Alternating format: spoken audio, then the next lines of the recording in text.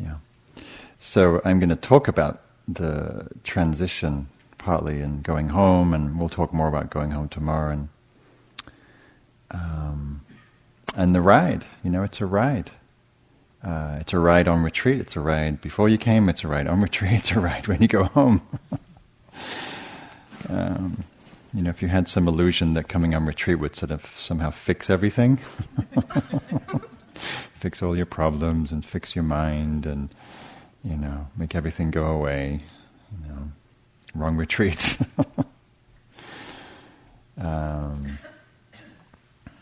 But it will give you tools, practices, clarity, heartfulness, how to deal with whatever those rides and waves and bumps are, whether it's hesitancy or sad or heartful or confused or whatever. I'm sure if we went round there would be 72 different feelings or senses in here.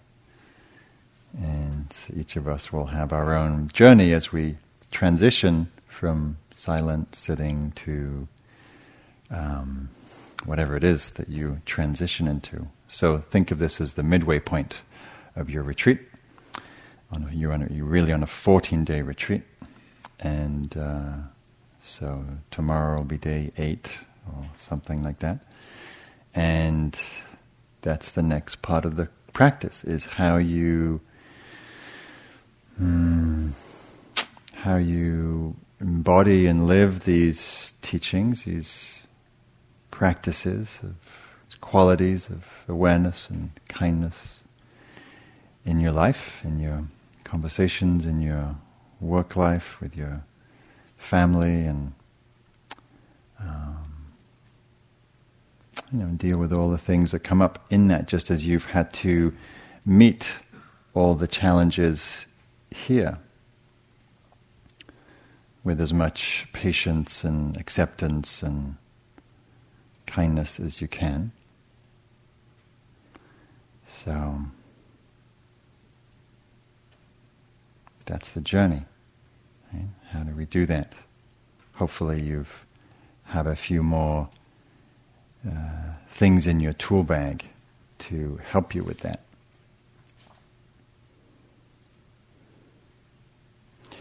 So I want to congratulate you for still being here and having put all the work that you put in. It's not an easy journey, right? Having to get up every morning and sit with yourself without distraction for, 16 hours a day or whatever. So, and it's beautiful to see from up here the waking up in your faces, in your eyes, in your hearts. It's a beautiful thing to see, to witness, both in our meetings with you and also just seeing, the light. There's a lot more light glowing. If we plugged you into the grid, we'd probably, not be paying for electricity here at Spirit Rock. There's a lot of brightness comes. I can't say I'm feeling like that, but you look like that. I'm feeling exhausted. I'm actually feeling sick, so I'm a little out of it tonight. So I'm also putting into practice what I'm teaching, because I'm sort of just doing all I can to stay upright as I speak this evening. So, there's a really funny line from Bob Thurman, who's a Buddhist scholar and Tibetologist, and I'm not sure where he made this line, but he's good friends with Sharon Salzberg, and I heard it from her, and she said he's often saying, those Buddhists, all they talk about is practice, practice, practice, practice. When's the performance? Well, here it is. Well, tomorrow morning, 11 o'clock, when we boot you out, then we get to see, what are we practicing for, right? We don't just practice to be great meditators here on the cushion, right? And that's nice, but the point is to awaken and live these teachings, these qualities and jewels of the heart and the mind. So Of course, every moment really is the performance, is the truth. Practice is just the problem with that word practice is it sets up this idea that we're practicing for something in the future rather than practicing as in to meet this moment as it is with wisdom and love. So in terms of the bigger context of the Buddhist path, since this retreat is called Essential Teachings of the Path, the fourth noble truth, which Harry pointed to but didn't go into detail, is really where the Buddha laid out a more fuller definition of the path of practice. And so here on the retreat, we've been practicing the last three limbs of that path. The limbs of wise effort, wise concentration, and wise mindfulness. Right? And so we've been working with cultivating, balancing, developing. We've also been doing other things, but they're the three that we're most kind of drawing on in terms of the Eightfold Path. And again, the point of those is not to perfect them in themselves. Right? We have to take the path as a whole, and so those three last factors, the Eightfold Path, wise effort, cultivating wholesome states of mind, awareness, clarity, kindness, patience, acceptance, right? All these things you've been developing here. Releasing unwholesome states of mind, whether it's comparing or judging, or grasping, resistance, fear, right? Things that obscure natural great peace that we've been referring to. And developing mindfulness, this clarity of awareness, and this unified quality of samadhi, concentration. Right? We develop those in support of what? In support of what? Why are we developing those? Why are we balancing those three aspects of the path? In service of awakening? Yeah. What else? I mean, that's really all of it, but here's some more words. Awakening and love and life, and I'll just wait till I get my word. Freedom, compassion, insight. Thank you, insight. All right, $10 to that lady in the back. Insight, understanding our human experience, understanding our predicament, understanding who we are, understanding how to awaken. And so the insight is in service of our awakening, not just for ourselves, but for all life. And so that, if we think of taking again the Eightfold Path as a whole, the Eightfold Path is not really a path. It's cyclical and spiral, and it's really all it's sort of co-emergent. But taking that path sequentially for a moment, so the last three factors: effort, mindfulness, concentration, leads to wise understanding, insight, clarity, understanding of what? Understanding of the human condition. Understanding of what causes suffering, what allows, what supports for ease, peace, freedom, awakening. Right? We want to know what's what. We want to understand the characteristics that affect our life so we can navigate and really ride those waves with capacity, with freedom. So the wise understanding is really understanding the Four Noble Truths, is how we spoke about. So again, we're coming full circle, and we're always coming in circles back to, really we're always at the beginning of who are we? What are we doing here? How do we establish a sense of peace and well-being in the midst of any circumstance? Unconditioned happiness, the Buddha talked about it. And out of that understanding, which is also is an understanding of karma as in actions have consequences, understanding that we have the power to transform our mind, the nature of the neuroplasticity of the brain, that we can transform our experience through practice, through choice, through wise intention. Just as you've been doing here, hundreds and thousands of moments every day. Right? Transforming dullness and sleepiness and distraction and comparing and restlessness and all the different tunnels of the mind that cause us to feel contracted and small. Right? Just seeing those, understanding, releasing, to meeting our experience with kindness, with love, with care. Right? So we're transforming our mind state. If you think about all the mind moments of this week, right? It's been, it's really been probably trillions, but in the ones we've actually tracked and seen and transformed, the amount of times, we probably collectively come back to the present moment 1 million times. It's kind of amazing, right? We're planting seeds. Right? Practice is planting seeds so that capacity to continually reawaken is more possible, more accessible. So in the second aspect of the Eightfold Path, that arises out of our understanding that actions have consequences, that we can transform our inner and outer experience.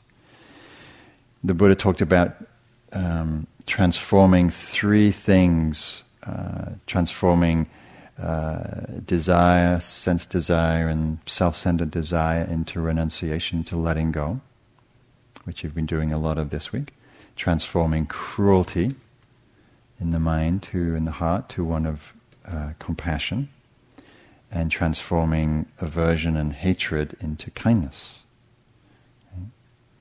And so that really becomes the fundamental orientation that we move through life, with kindness, with compassion, and with a sense of non-grasping, non-clinging, of letting go.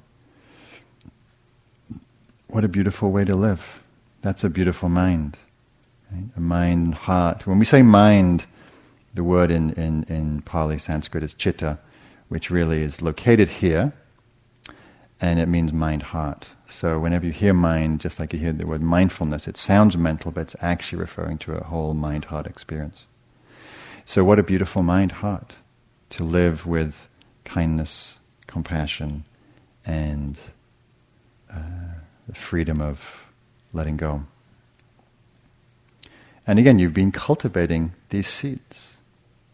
This is not something foreign to your experience. We've been cultivating kindness through the metta practice, and also just bringing a caring attention to the moment.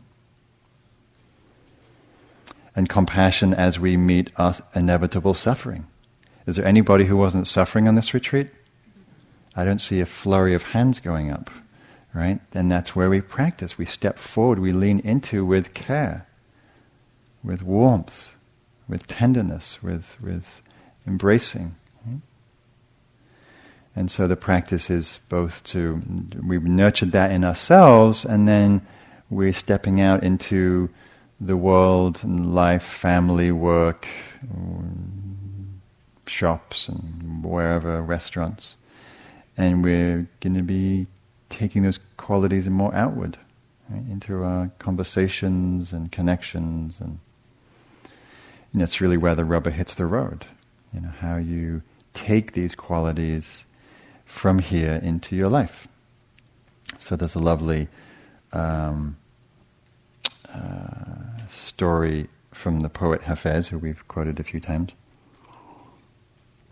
where this student of his comes in and all excited because he's had these very powerful mystical visions of God.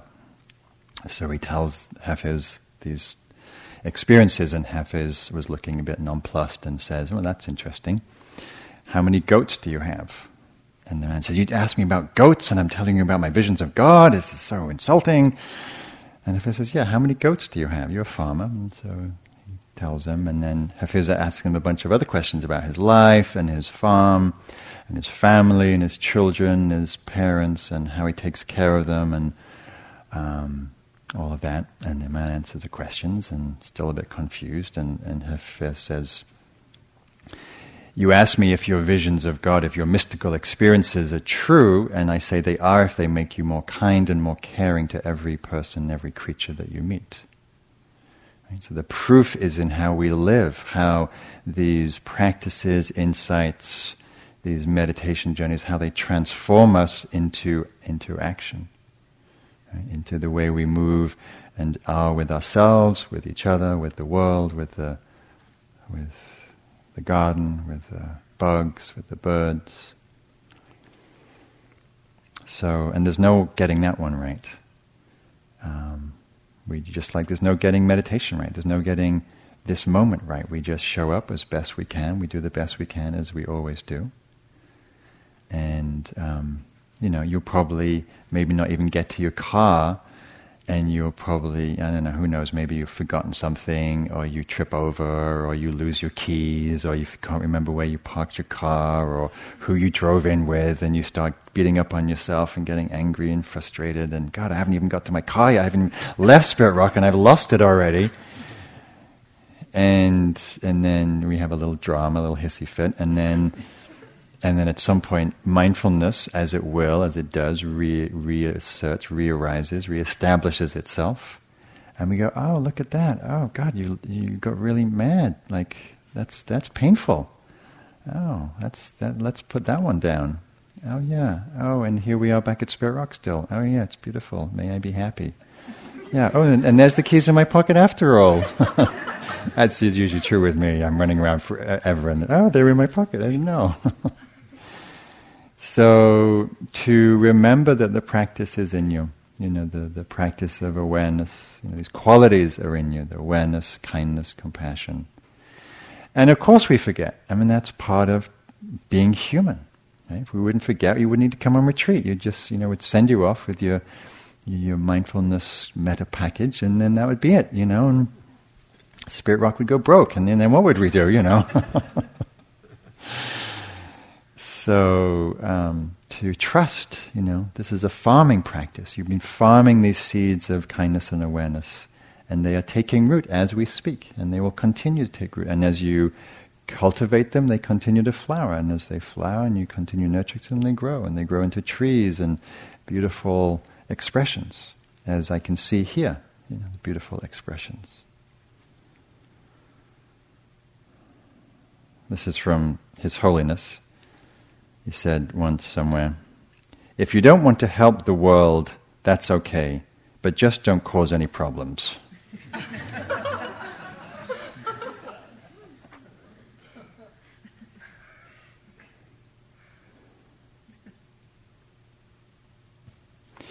So another great poem that I love from Hafez, where he says, you have all the ingredients to turn your life into a nightmare. Do not mix them. Do not mix them. Right? Which of course we do, right? A little bit of feeling deficient, a little bit of comparing mind, a little bit of self-judgment, a little bit of self-hatred. We mix it all up in a pot and we feel like crap. Right? We do that a lot, before breakfast, Oh, I haven't got out of bed yet, and it's 11 o'clock already, and... Right? And then he also goes on to say,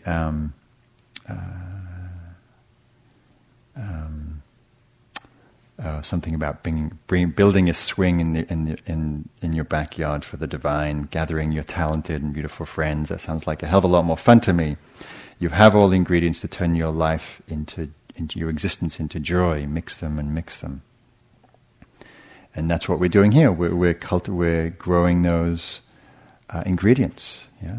Awareness, clarity, presence, patience, forgiveness, and many other things, right? We can mix them, a little compassion, a little joy. And what happens? We start to feel a sense of well-being, a sense of innate goodness, which is starts feeling more robust, more resilient.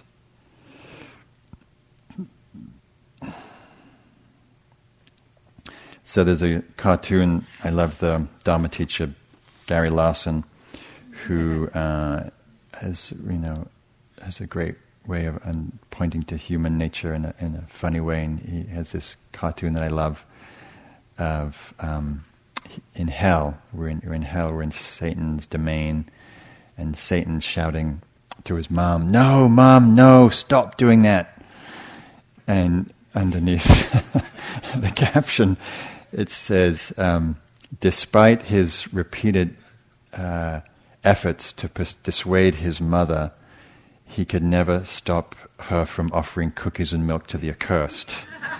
And she's there with a little tray of milk and cookies, and these new fresh recruits coming into hell, and he's got a little devil's tail and horns, and so we can't stop the goodness of our nature, right? Even if some people say, "Oh, I have no love, I can't feel anything in matter. It's just like a block of ice," and then you're walking down the hill to the dining room, someone trips over, and you're right there, like you haven't even thought, and you're just bending to help them up. It's not even a thought; it's just your instinctual, caring nature. You didn't have to think, now what would be the most compassionate thing to do? Shall I, No, you're just there, right? It's our nature. The heart's nature is to care. This is a poem, if I can find my glasses. They're with my keys. Yeah, who moved my keys? This is called Aimless Love. This is about this good nature. This morning as I walked along the lake shore, I fell in love with a wren, and later in the day with a mouse the cat had dropped under the dining room table. In the shadows of an autumn evening, I fell for a seamstress, still at her machine in the tailor's window, and later for a bowl of broth, steams rising like smoke from a naval battle. The love of the chestnut, the jazz cap on one hand on the wheel. This is the best kind of love, I thought, without recompense, without gifts or unkind words, or without those silences on the telephone. Just a twinge every now and then for the wren who had built her nest on a low branch overhanging the water, and for the dead mouse still dressed in its light brown suit. But my heart is always propped up in a field on its tripod, ready for the next arrow. After I carried the mouse by the tail to a pile of leaves in the woods, I found myself standing at the bathroom sink, gazing down affectionately at the soap. So patient and soluble, so at home in its pale green soap dish. I could feel myself falling again as I felt its turning in my wet hands and caught the scent of lavender and stone. So that's simple. Maybe you felt yourself, when you were resting in presence, everything looks beautiful. You could be staring at your fork. The shape of those curved cups, not those concave ones, but the curved ones. And it's like, and you see it in the light. It's just like, beautiful. That's me anyway. I talked to my friend recently who's just had a baby, and she said, "It's amazing. I just knew what to do. There was no manual. You get the baby comes out and it's like crying, and farting and pooping, and she said, I knew what to do. It was amazing. It was like a shock to her. She was freaked out about whether she could, be a mom and be a good mom and all the worries that expectant mothers go through. And I knew what to do because it's innate, it's instinctual, it's within us.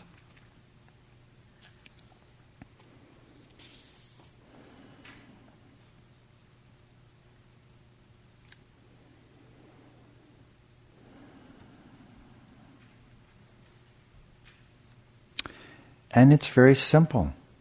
I think we overcomplicate, we do overcomplicate things and practice, and it's easy to overcomplicate Buddhist teaching because there's a lot of it.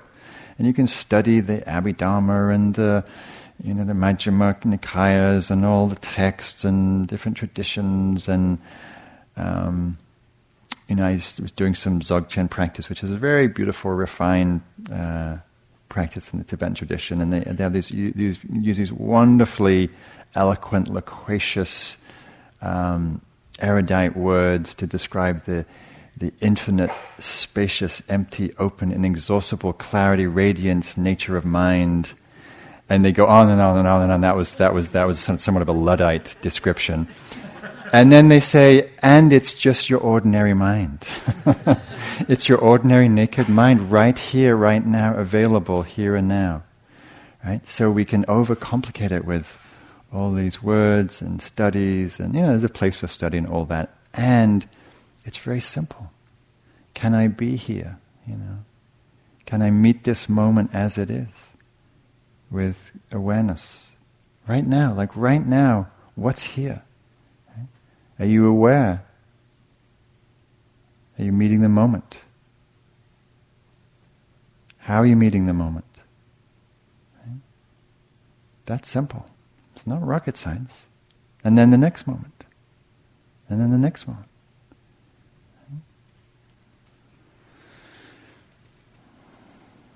So I have a friend who's a very inspiring human being. He's set up some wonderful organizations based around generosity, and partly started from this story that he tells when he was in India. He's Indian, raised in the South Bay, and was visiting relatives when he was a teenager, and was riding on the back of his friend's moped, and got really car sick, probably because the roads he was on were not, knowing Indian back roads, probably not that great.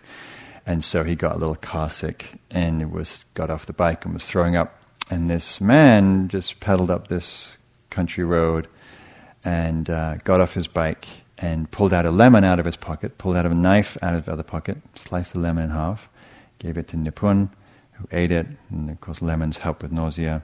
And then without saying a word, the man put the knife back in his pocket, put the lemon back in his pocket, got back on his bike, cycled down the road, just like that. And we know once Nipun kind of came to, it was like, oh, where did that man go? And who was that? And how come he had a lemon in his pocket? And how amazing and how kind. He doesn't even know who I am. He didn't say thank you. He didn't, And it was a profound, just as we can have these moments, and they're profound, and they can completely alter our whole life's path, which it did for him actually. That there was something pivotal about that just genuine, boundless kindness and complete non-self-centered generosity. And later he went to college and he studied in computer science, and was already at that point turned on by the idea of generosity as being much more interesting than making a lot of money in Silicon Valley. And so he left grad school, and with a few friends he decided to, instead of charging for his services, which were at the time, this was in the probably early 90s or late 80s when tech was just booming, he decided to offer his services for free. So he'd go around calling different non-profits and saying, hey, we've got this great bunch of techie engineers, and we want to build you a website, or help you with some web stuff. And of course this was like, website, what's a website? And anyhow, and so people at first were distrustful, and then they realized it was a really amazing group of people, and so this is how they kind of grew their lives through generosity, and now he's founded organizations online that touch thousands and tens of thousands of people, and but coming from this very simple act, and also just doing what's in front of him, which was he had skills and he wanted to share them, and knowing what again, this discernment that our practice brings of what brings happiness, what brings genuine happiness. And he realized that being generous, that kindness, that generosity of heart, and serving others, of course, as we know, is a far greater source of well-being than any kind of self-centered accumulation of wealth and possessions. I was teaching a course down in Guatemala a few years ago, and the same thing, we were out on a walk, we were going to a local village that was quite poor, and visiting, a school, which of course when you visit schools in some places, it's kind of shocking. There's 3 books locked up in a cupboard somewhere, and just before we'd gone there, a group had gone to see the school, and the woman happened to work for Microsoft, and she thought what a great service it would be if they had some access to computers. And so she went home and she talked to Microsoft, and at the time they were not so generous, so they weren't offering any free computers like that. So she just donated a bunch herself. And so when I went there, by the time we got there was some computers, and the kids were completely ecstatic. This simple gift, just doing what's in front of us. This is from poet Naomi Shihab Nye, who we've talked about. The Arabs used to say, when a stranger appears at your door, feed them for 3 days before asking who they are, where they've come from, or where they've headed. That way, they'll have enough strength to answer. Or by then you'll be such good friends you don't even care. Let's go back to that. Rice, pine nuts. Here, take the red brocade pillow. My child will serve water to your horse. No, I was not busy when you came. I was not preparing to be busy. That's the armor everyone puts on to pretend that they had a purpose in life. I refuse to be claimed. Your plate is waiting. We will snip fresh mint into your tea. So you may think about your lives and the different ways, circles, avenues you move in, and to see where this flow, this natural flow, that's just the next step, the next thing in front of you. It may just be going around to a neighbor who's elderly and lonely and just really appreciates company. Maybe giving a little more attention to your cat, feeding the birds. Many different ways to extend the heart.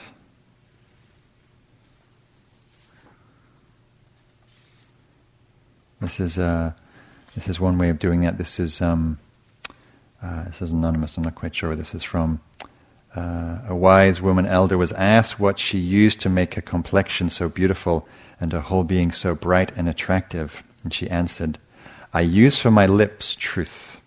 I use for my voice kindness. I use for my ears compassion. I use for my hands charity. I use for my figure uprightness. I use for my heart love. And I use for any who do not like me prayer." So, another person's way of doing that. Mother Teresa said, "You can only do small things, but do them with great love." She was asked, how did you start this amazing worldwide organization that relieves suffering in all 5 continents? And la la la la. She said, you can only do small things. You just do. She said she started by picking up the first person, the homeless person on the streets who was sick in Calcutta, and she took him into a shelter, and that's how she started, one step at a time. Another story. Somewhere in the south, a man on a bus sat a wispy old man holding a bunch of fresh flowers.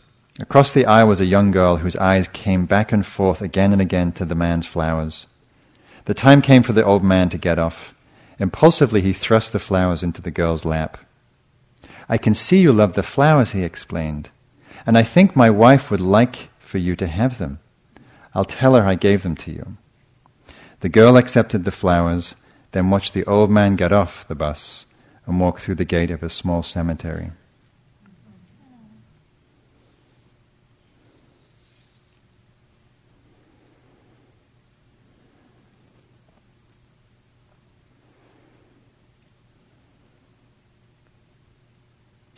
And then sometimes it comes out of our connecting with another's humanity. And out of that comes an unstoppable generosity. And this is a story that speaks to that. And again, I could see this happening to any one of you here, given the right circumstances. So I haven't had a job since April 2011 due to multiple health issues. I currently draw disability, but I'm having trouble finding money at the end of the month. So I decided I'd look for a part-time job. I'd been applying and interviewing since July with no prospects. And then one evening, on a Tuesday, it was freezing cold outside, and it was going on 9 p.m. I'd been looking for work and was coming back home, and I was waiting at a city bus stop. Just as the bus pulled up, a young woman walked up to the bus stop. She had a T-shirt, a caprice. What's a caprice? Pants? Okay, she had pants on. She had a T-shirt, but shorts?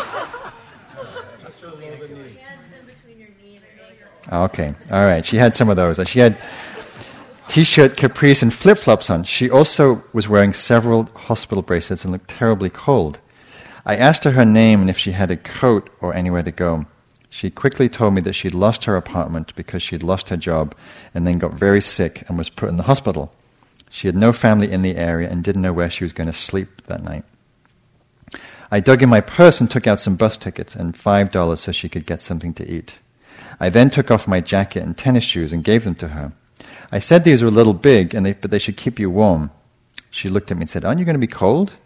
I told her for me, being cold for about 15 minutes until I get to my place is worth it if I know you'd be a little warmer tonight, or for wherever you'd end up. She cried and thanked me with a hug. I just told her to pass it on, and that pass it on comes from this random act of kindness, which is one of the things that Nipun, the person I was talking about earlier, had started this principle, not started, but he has this whole way of passing on generosity by sharing bounty with others. Then after I got on the bus, that's when the miracle of spreading kindness happened. I stepped up to pay the fare, and the bus driver says, "Ma'am, I saw what you just did, and your fare is on me. Even though technically we're not supposed to let you on the bus without shoes," he said with a wink. I went to sit down, and this lady who was dressed in a very professional business suit calls me over to her seat.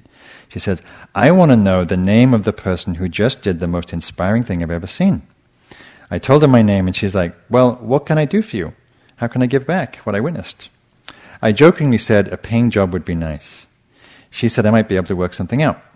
She asked for my name and number, and she would call me the next day. And then it turns out this woman was head of HR, and she called her in for an interview, and she got a part-time job. And But again, clearly not why she did it. Right? That generosity, that kindness was just the unstoppable movement of the heart. When our heart's open, unblocked, and we're not caught in self-centered fear or grasping or scarcity mentality.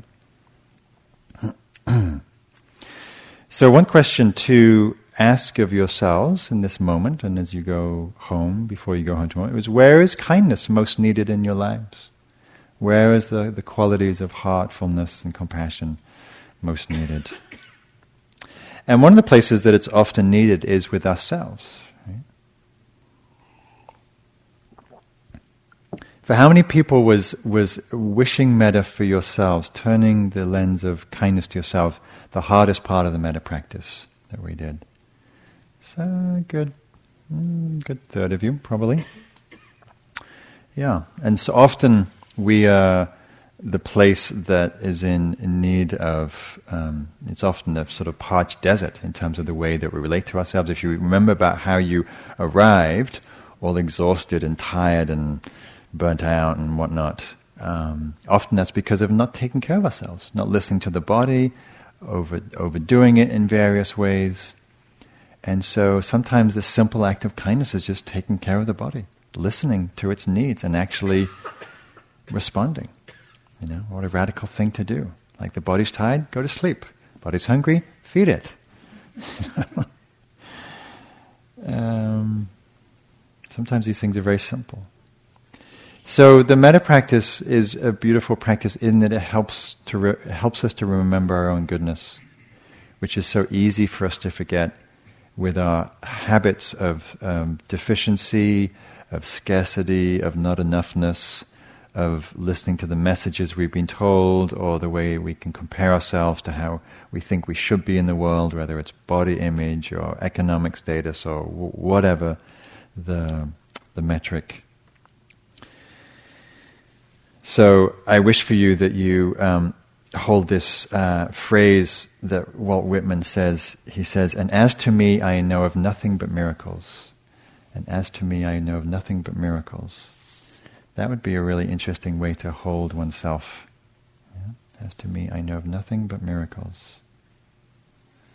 Or just to simply accept our humanness, right? Our foibles, our idiosyncrasies. It's what makes us interesting, actually, is our eccentricities and our oddities and personality quirks and,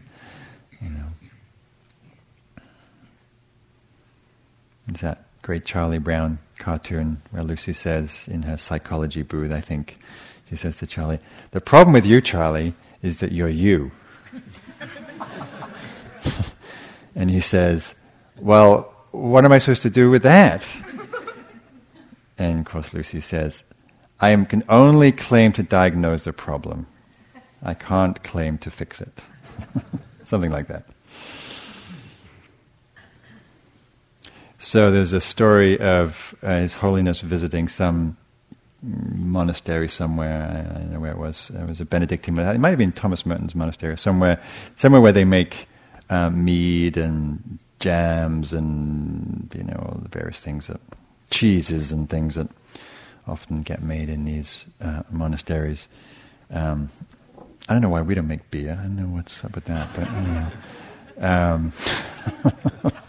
This doesn't really jive with Buddhist ethics. But anyhow, that's another story.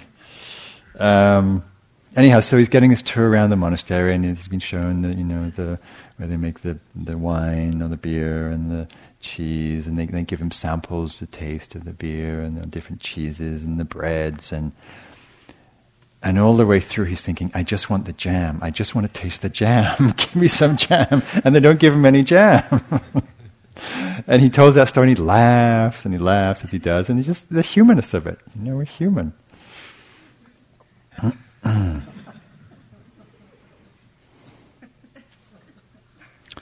Anyhow.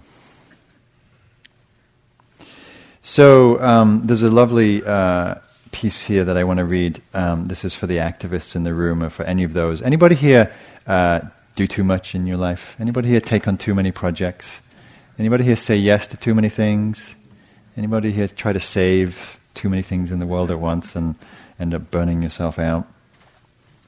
So this is from Thomas Merton, who both an activist and worked with activists. He said, "There is a pervasive form of contemporary violence to which the idealist fighting for peace by non-violent methods most easily succumbs: activism and overwork. The rush and pressure of modern life are a form, perhaps the most common form, of its innate violence. To allow oneself to be carried away by a multitude of conflicting concerns, to surrender to too many demands, to commit oneself to too many projects, to want to help everyone in everything is to succumb to violence. The frenzy of the activist neutralizes work for peace. It destroys the fruitfulness of work because it kills the inner root. It kills the root of inner wisdom, which makes work fruitful." So, I'm the last person who would want any person who has any wish to help relieve suffering in the world to say, "Don't do that." Because the world needs people who care, people who are willing to help step in to relieve the suffering of each other and the planet. Right? And it also has to be balanced, grounded in wisdom and clarity. And, we take care of this vessel as we take care of the vessel in which we're living. My favorite Spanish proverb, I lived in Spain for a while, and I learned the art of the siesta, which I've happily done as probably my most consistent practice for the last 30 years.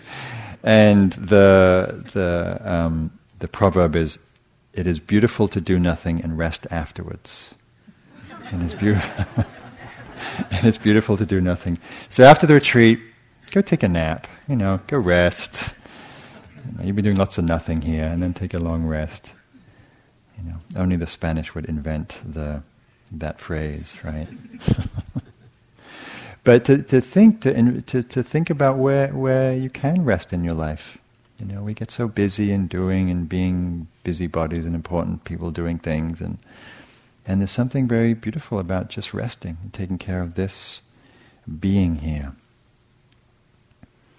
And at the same time, we juxtapose that with taking care of, if we're asking where is compassion, kindness needed, so first with ourselves, and of course with life around us. Maybe in your relationships, maybe in your work life, in your family life. I think one of the hardest places that we are asked to practice is at work, particularly with our colleagues, but more particularly with our managers and bosses, who probably don't practice mindfulness and kindness and mindful communication like you were doing today.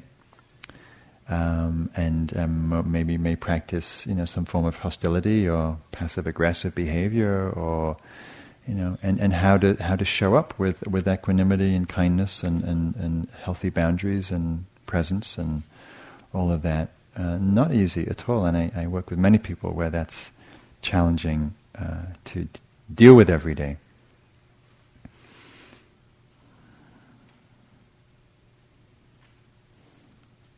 Sylvia Boorstein has this line that I like. She says, "Life is so difficult, how can we be anything but kind?"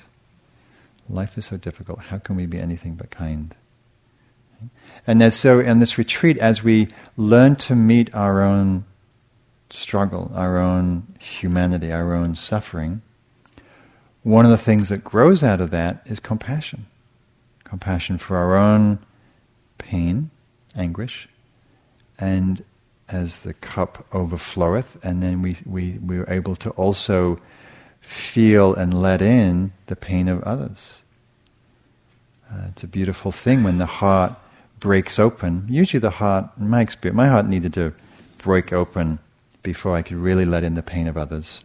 I think I was a caring enough person, but I wasn't able to really feel the depth of compassion because I hadn't opened to the trauma and the levels of pain that I was carrying. And so I was always, as we do, we keep at a distance whatever we keep at a distance in ourselves. And so there's something very profound and beautiful actually when our heart breaks open, whether it's through loss of a loved one, whether it's through physical pain and trauma, whether it's through emotional heartbreak, or whether it's life circumstance, or who knows where, but we don't get away without feeling some kind of pain and trauma in this life. The beauty of that is the compassionate heart can flow.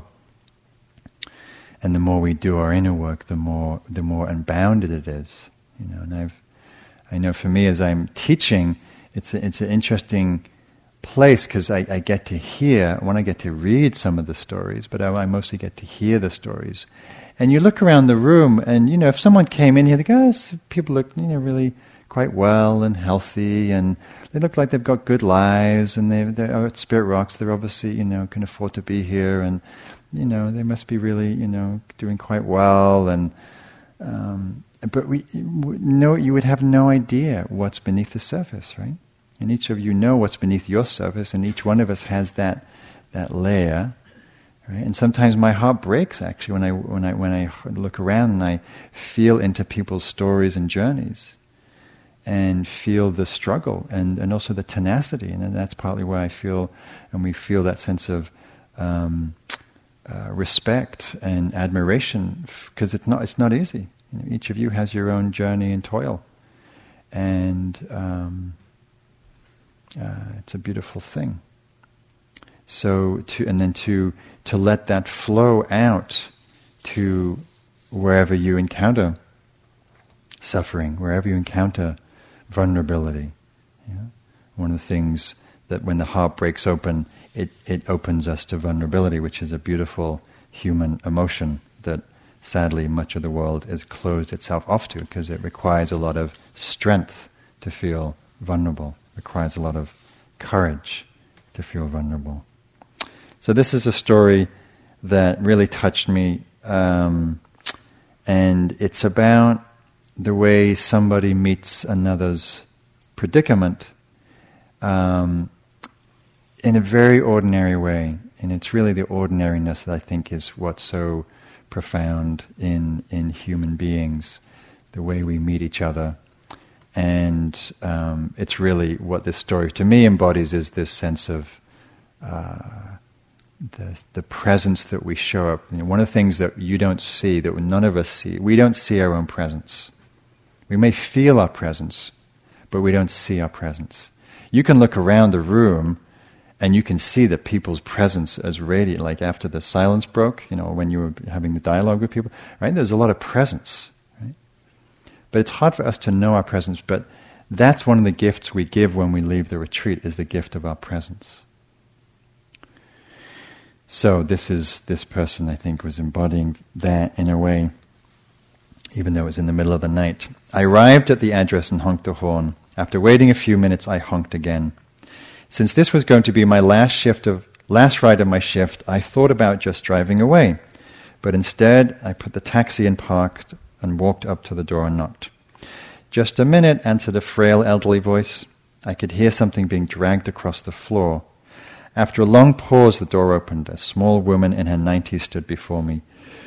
She was wearing a print dress and a pillbox hat with a veil pinned on it. By her side was a small nylon suitcase. The apartment looked as if no one had lived in it for years. All the furniture was covered with sheets. There were no clocks on the walls, no knickknacks or utensils on the counters. "Would you carry my bag out to the car?" she said. I took the suitcase to the cab and returned to assist the woman. She took my arm and we walked towards the curb slowly. She kept thanking me for my kindness. "Oh, it's nothing," I told her. "I just try to treat my passengers the way I'd want my mother to be treated." "Oh, you're such a good man," she said. When we got in the cab, she gave me an address and then asked, "Could you drive through downtown on the way?" "Well," I said, "it's not the shortest way." "Oh, I don't mind," she said. "I'm in no hurry. I'm on my way to hospice." I looked in the rearview mirror. Her eyes were glistening. "I don't have any family left," she continued in a soft voice. "The doctor says I don't have very long." I quietly reached over and shut off the meter. "What route would you like me to take?" I asked. For the next 2 hours we drove through the city.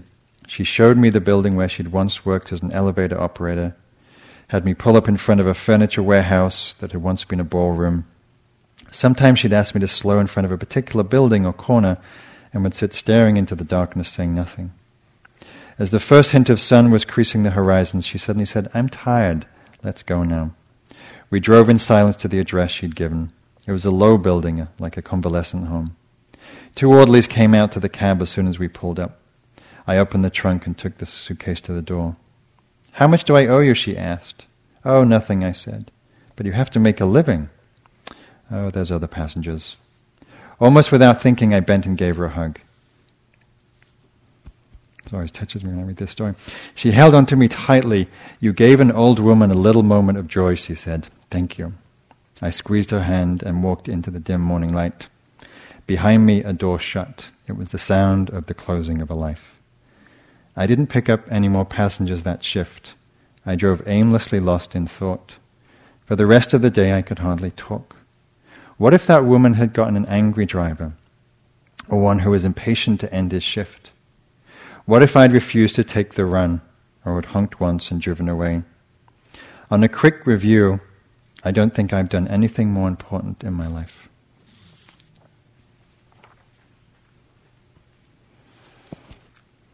So that's simple, yeah? That simple.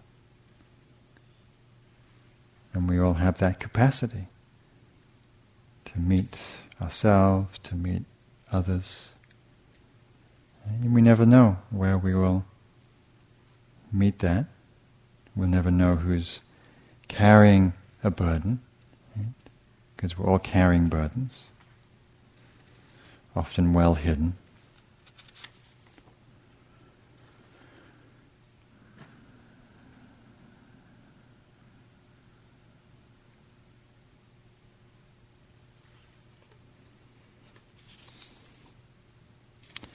So let's sit together.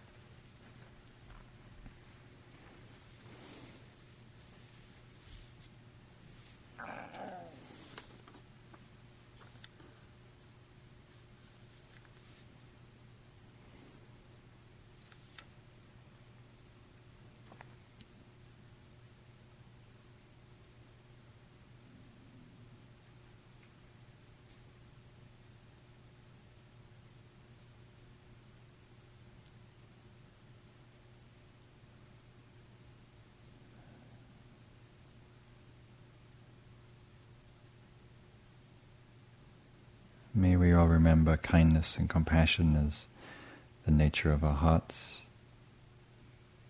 May that heart of compassion flow in as many streams, in many ways as possible.